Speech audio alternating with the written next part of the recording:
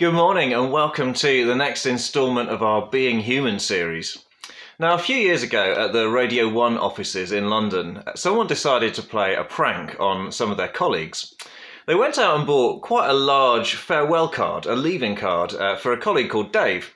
And they asked everyone in the department to write an encouraging message for Dave, wishing him well in his future career. And they also said, they asked people to write something thankful and encouraging, just explaining what Dave meant to them and thanking him for the deep contribution that he'd made during his time working in that department. And so they sent this card round for a couple of days and the encouraging messages began to fill up until this card was completely full. It was quite a large department.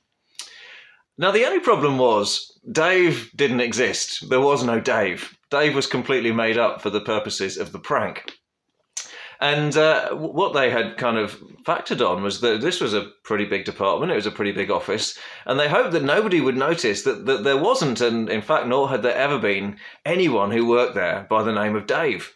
And so all of these people were just blindly writing interesting encouragements and making up things that Dave had done and what Dave meant to them.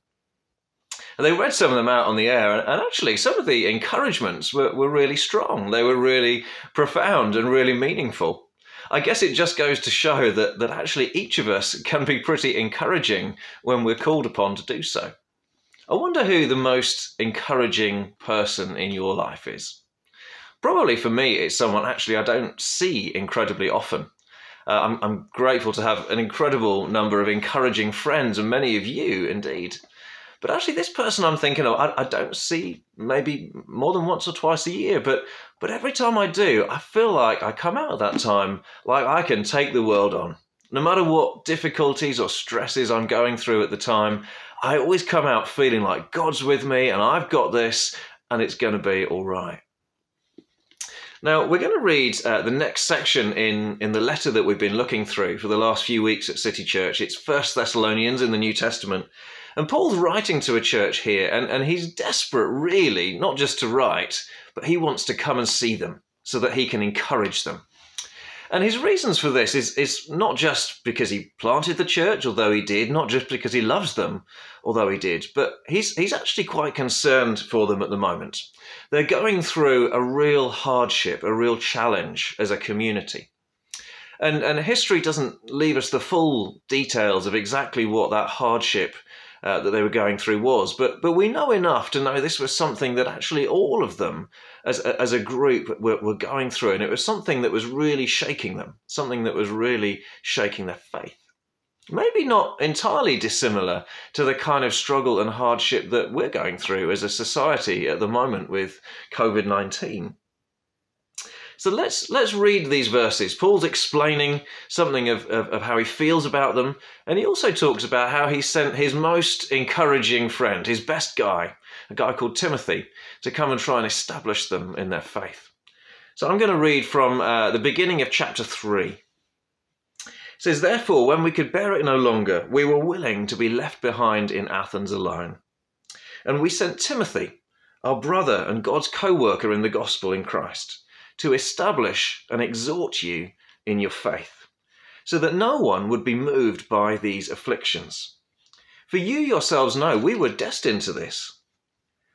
For when we were with you, we kept telling you beforehand that we were to suffer affliction, just as it has come to pass, and just as you know. And for this reason, when I could bear it no longer, I sent to learn about your faith, for fear that somehow the tempter had tempted you, and our labour would be in vain." And we can see from this that Paul's concern for them, his anxiety, if I can use that word, it's not a wrong anxiety, not a negative one, but a godly anxiety. His anxiety isn't just a general kind of pastoral care. It's not just a general worry that they're going through a rough patch, although he did care about them. Really, he spent a bit of time explaining to them before when he was teaching them that actually hardship, suffering, persecution, all of these things are part of the human experience. They're part of what it means to be human. And actually, they're part of the Christian experience as well. I'm sorry to say, if anyone tried to tell you at the moment you became a believer that you were in for an easy ride, you were probably being misled. But actually, he said that this is something that we shouldn't find surprising. Elsewhere in the New Testament, Peter wrote in 1 Peter chapter 4, and he said, don't be surprised at the fiery trial that you're going through, as if something strange was happening. Even Jesus himself asked us to look with this lens. He said, actually, suffering and difficulty and hardship are part of the normal human experience. We aren't to look out at the world and the things going on at the moment and say, hang on, what's going wrong? It shouldn't be like this. Actually, we're to expect hardships and difficulties. The promise from Jesus was never that we wouldn't go through these things. The promise was that we could draw him into them and that he would walk through them with us. So actually, Paul's concern is rather more specific. His concern is that the devil, or the tempter, as he calls him here, had somehow used the hardship and the situation they were going through to leverage that situation and to tempt them away, maybe away into a particular kind of sin, or maybe just away from the rock-solid strength of their faith, away from that relationship that they had with Jesus Christ. That was his particular concern.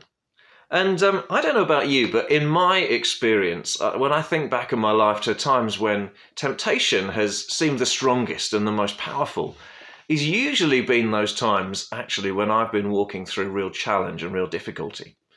I can think back to times when stress and pressure at work was just in over my head. I can think of times when I'd gone through a painful breakup. I can think of times when money was tight. And there were other, maybe family stresses and strains going on. Actually, those are usually the times I found, and I bet you're probably the same, when temptation can seem its strongest. I want just to say a couple of words about Paul's comment here. He attributes these temptations to the enemy, to the devil.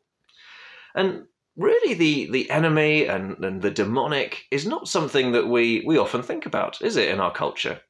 When I say our culture, I don't just mean the West in 2020, but I mean in our church and in churches like ours.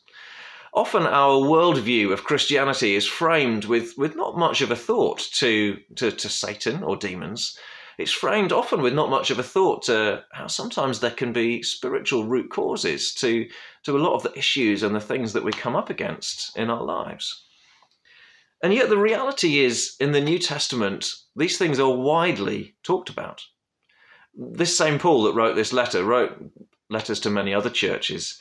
In his letter to the Ephesians, he warned them not to give the devil a foothold in their lives, like a foot in the door, if you like, an entry point by which he can tempt and afflict them.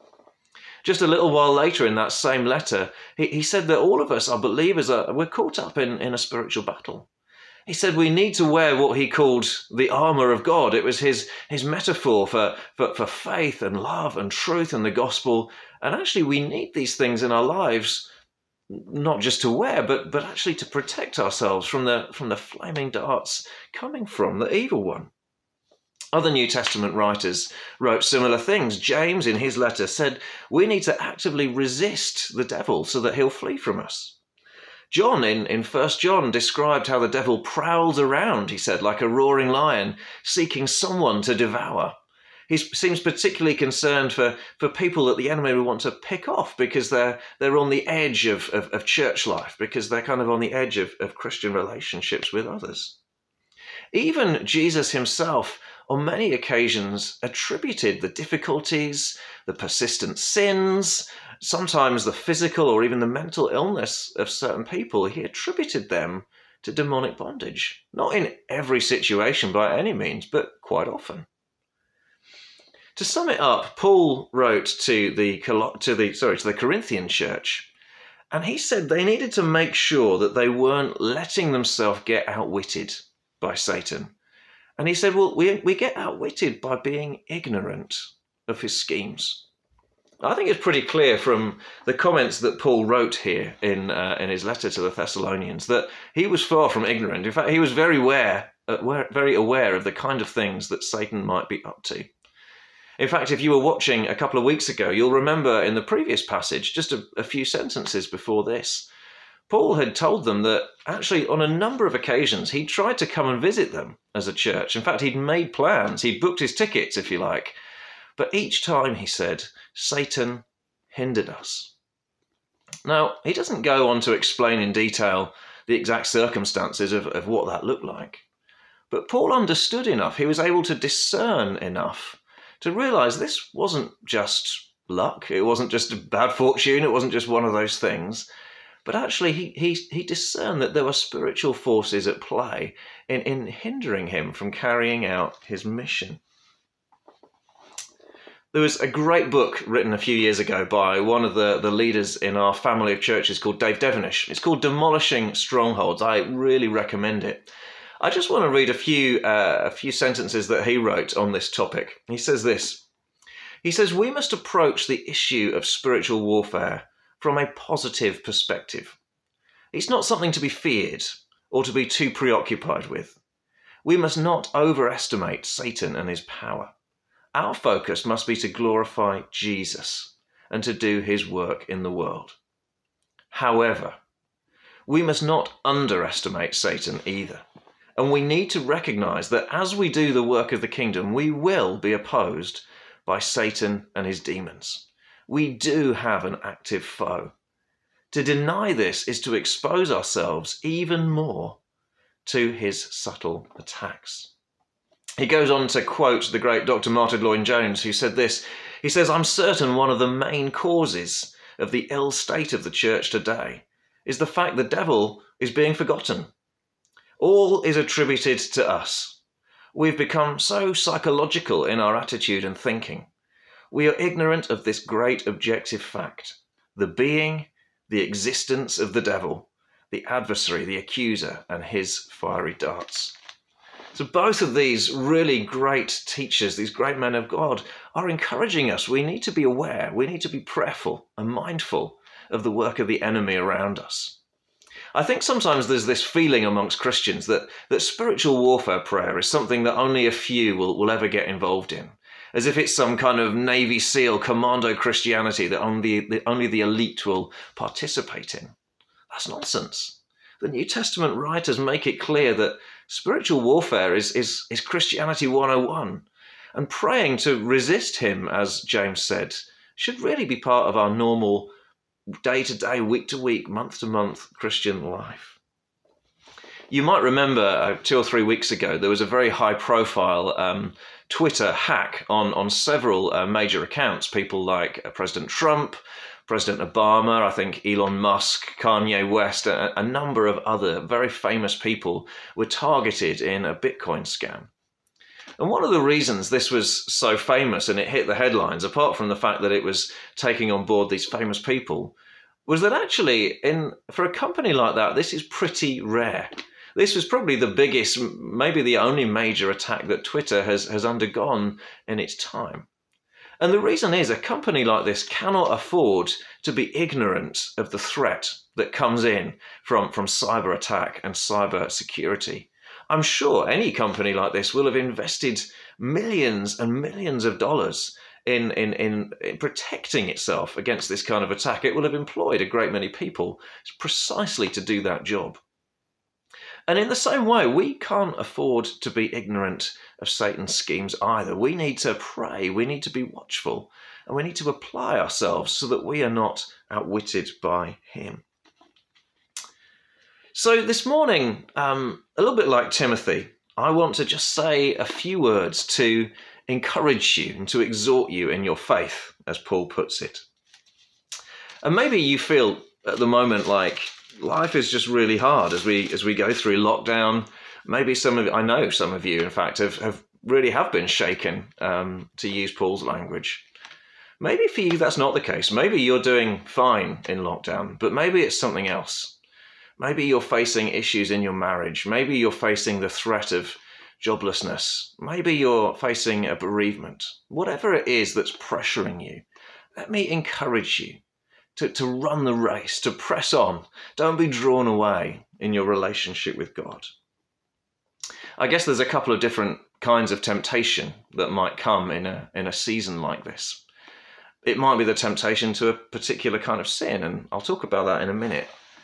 But the other kind of temptation is just the temptation to give up, isn't it?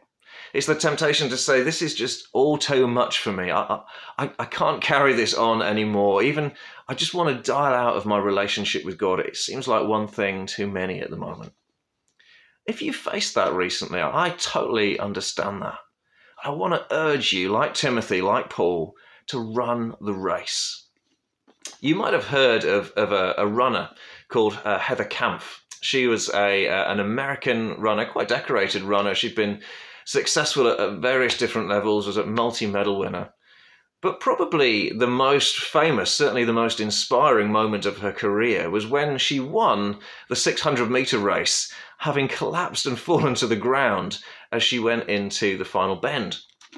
She tells the story that as she was going into the final lap of this race, she was in a strong second place. She was poised to take over into the lead. And he said the first thing she noticed went wrong was just a little clip, a little nick on the back of her left heel, as she was just caught by one of the other runners. She wanted to carry on, but immediately she just felt another clip on another heel, and before she knew anything, she had completely hit the deck. It was a spectacular fall. And within, of course, a matter of seconds, she was there in the dust, and the rest of the race was running on, streaking on past her. It must be a crushing disappointment and a horrible moment.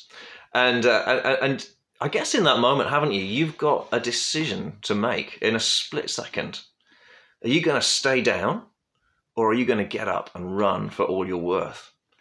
And I think none of us could judge her. Nobody could judge her for deciding in that moment, you know what, I'm just going to stay here. The race, it seemed, was over. The chances of catching up even one runner would have seemed absolutely tiny, and not to mention the fact that she was already on the floor.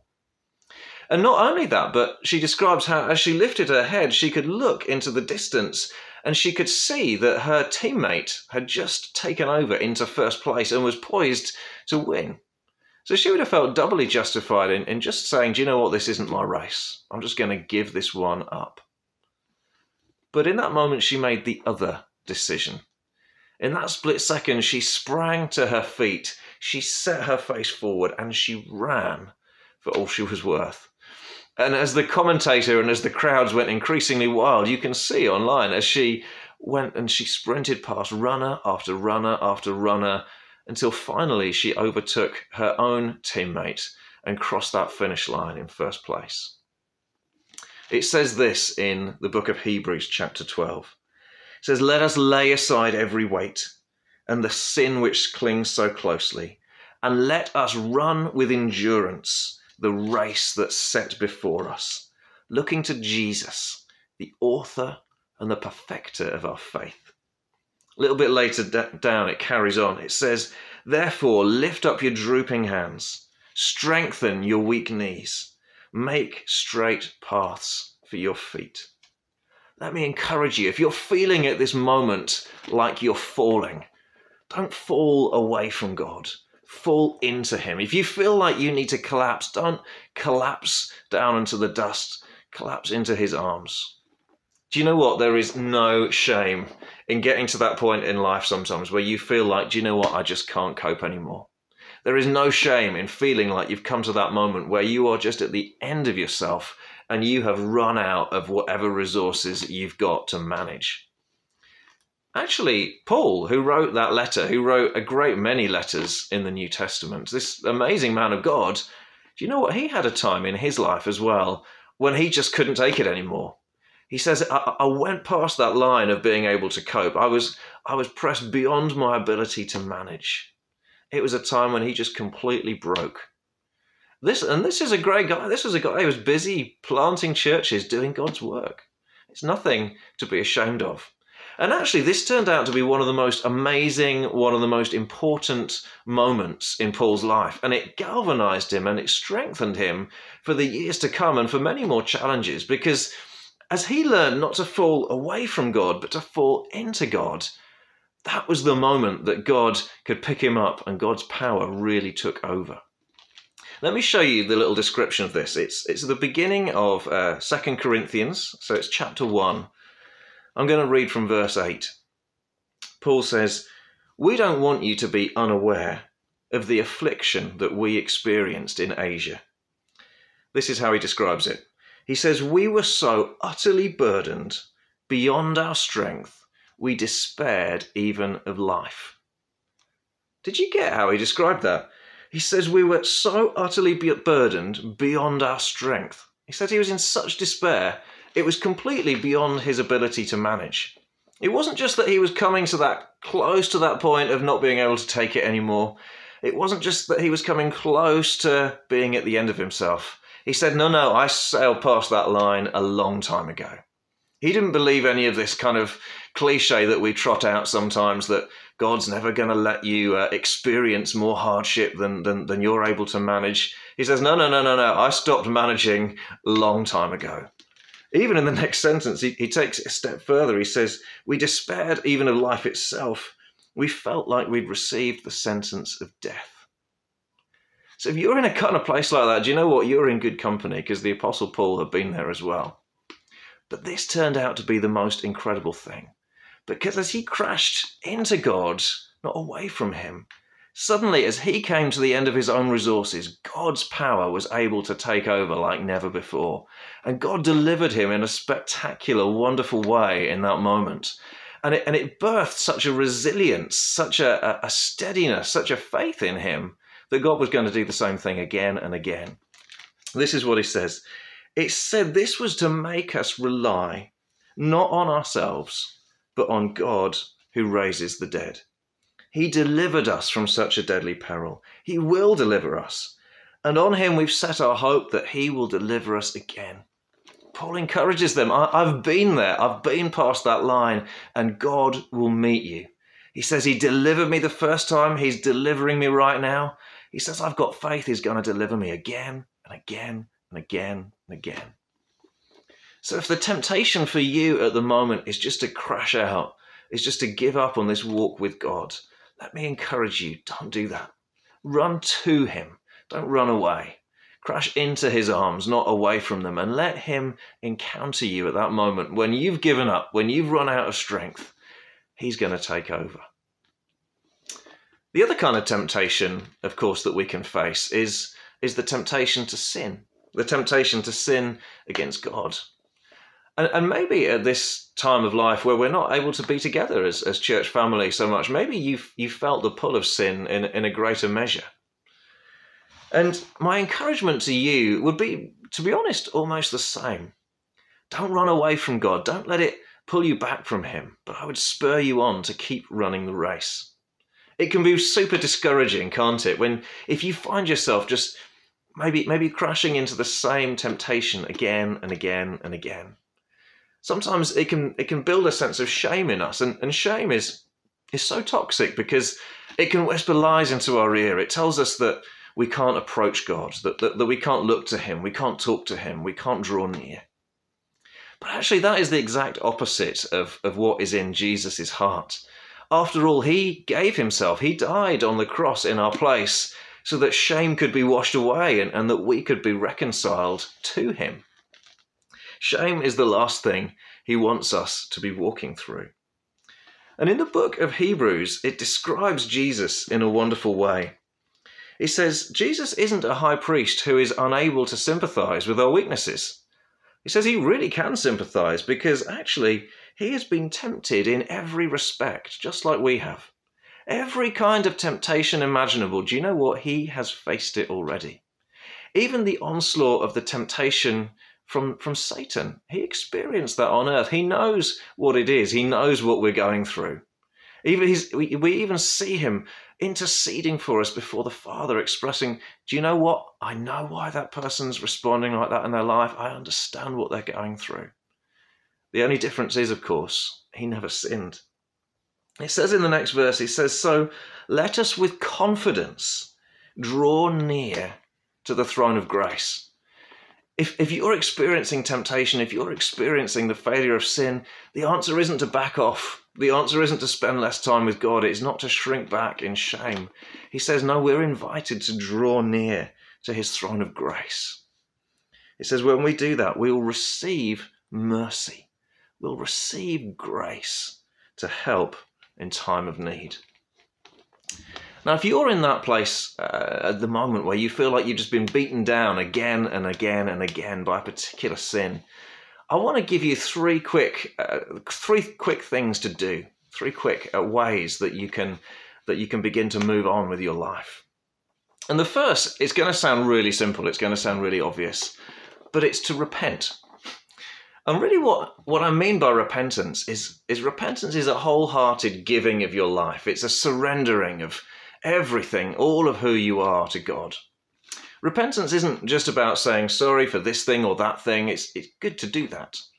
But repentance runs deeper than that. It's a full surrender of every part of yourself to the lordship, the kingship of Jesus in your heart. Imagine it like this. Imagine your garden has a pond or a pool that's grown stagnant. It's gone brown and it's attracting flies. And you want to get rid of these flies. Now, what's the best way to do that? I'd like to suggest it probably isn't to pull out your deck chair and sit there on the edge of the pool with your fly swatter trying to bat away each of these flies one by one. You're probably going to be super frustrated like that and not getting anywhere. Really what you want to do is you want to drain that pool. You want to get rid of that stagnant water and you want to fill it up with fresh. And you know what? In that one act, you're probably going to wipe out 95% of those flies overnight. And that's a pretty good picture of what it means just to give everything of your life over to the kingship of Jesus. As you repent, as you surrender, it's like draining the pool and asking the Holy Spirit to fill up with fresh. Do you know what? So many of those sins and the power of them is going to get broken almost instantly just by that one act of surrender to the heart of God. So repentance is the first thing. The second thing is we really need to, like Paul would describe it, shut the door to Satan. I mentioned earlier in his letter to the Ephesian church, he talked about not giving the devil a foothold, not giving him, if you like, a foot in the door or a little crack in the door that would be an entry point for him to tempt us or afflict us. Often when the enemy comes in with temptation, he comes in because we've given him a little inroad into our lives. Maybe it's something that we do, maybe it's something that we have, maybe it's a habit of ours, maybe it's a relationship that you know is not healthy or right, but is still there in your life. And actually, what we need to do is be pretty ruthless with those things. If you know that this thing in your life, maybe this thing in your house even, is something that is an entry point, an ability that the enemy has to afflict you, you need to slam that door shut and you need to be pretty ruthless with that thing. If you're not sure what it is, maybe just pray, ask the Holy Spirit, just say, reveal to me, what is this? Or maybe talk to a trusted Christian friend. Often other people have a pretty keen eye on the things that we struggle with better than ourselves sometimes. But in doing that, in renouncing that thing and not giving it a place in our life anymore, we're slamming shut the door to Satan. The third thing we can do is just to be assured of God's forgiveness. You know, Jesus never intended for our forgiveness to be something that was merely head knowledge, something that was legally true, but we didn't really experience it. Now, he wants it to be something that we understand, that we experience with all of our heart. He wants us to wake up every morning with the joy of not living in shame. He wants us to wake up every morning with the joy of knowing that we are right with him, that we're filled with his Spirit, and that we are completely washed clean. So don't let shame cause you to shrink away from approaching God. You can come near to him assured that he forgives you, that he cleanses you. And I don't think there is a more powerful way that God has given us to really experience and to enter into the good of that forgiveness than by breaking bread and taking wine. We call it having communion together. Because when Jesus was with his disciples the night before he died on the cross, he broke this bread and he took the wine and he said to them, "Take it, eat it. This is my body. This is my blood that is poured out for the forgiveness of your sins." He said that what he was doing was that he was creating a new covenant. In many cultures around the world today, and very much so in the ancient world, if you wanted to really seal, if you wanted to establish your promise to somebody in a way that they could be assured of, if you wanted to enter into a deep, binding relationship, you would cut a covenant. And this was the covenant meal. It was the way of receiving and making that covenant between God and humanity. And actually, as we receive the bread and the wine, we're entering in afresh. We're receiving afresh all of his mercy, all of his grace, all of his cleansing. Jesus wanted us to do this regularly. He said, do it as often as you drink it, because he wanted us to keep short accounts with him. He wanted us to come to him with all of our sin, leave it behind, and be washed clean. In a few moments, we're going to do that together. If you haven't got bread and wine or juice or whatever it is that you can find around your house, then take a moment now and going to do that. I'm going to pass over in a second to Emma, who's going to lead us in a worship song, and then we'll come back together and break bread. You might want to just join in worshiping with that song, but actually, maybe you want to take those few moments just to really pray and cry out to God for yourself. Maybe you're in that place where you find yourself in the grip of temptation and sin, and you just need to come to him. Let's confess those things. Say, God, I don't want to pull away from you. I want to give you all of these things to wash me clean. Or maybe you're in that kind of place where you're just feeling like it's all very overwhelming and you're close to breaking point. Maybe you can just take these few moments now to pray and say, God, I'm running towards you, not away from you. Will you come and meet with me in my time of need? I'm going to pass over to Emma now, and we'll come back in a moment.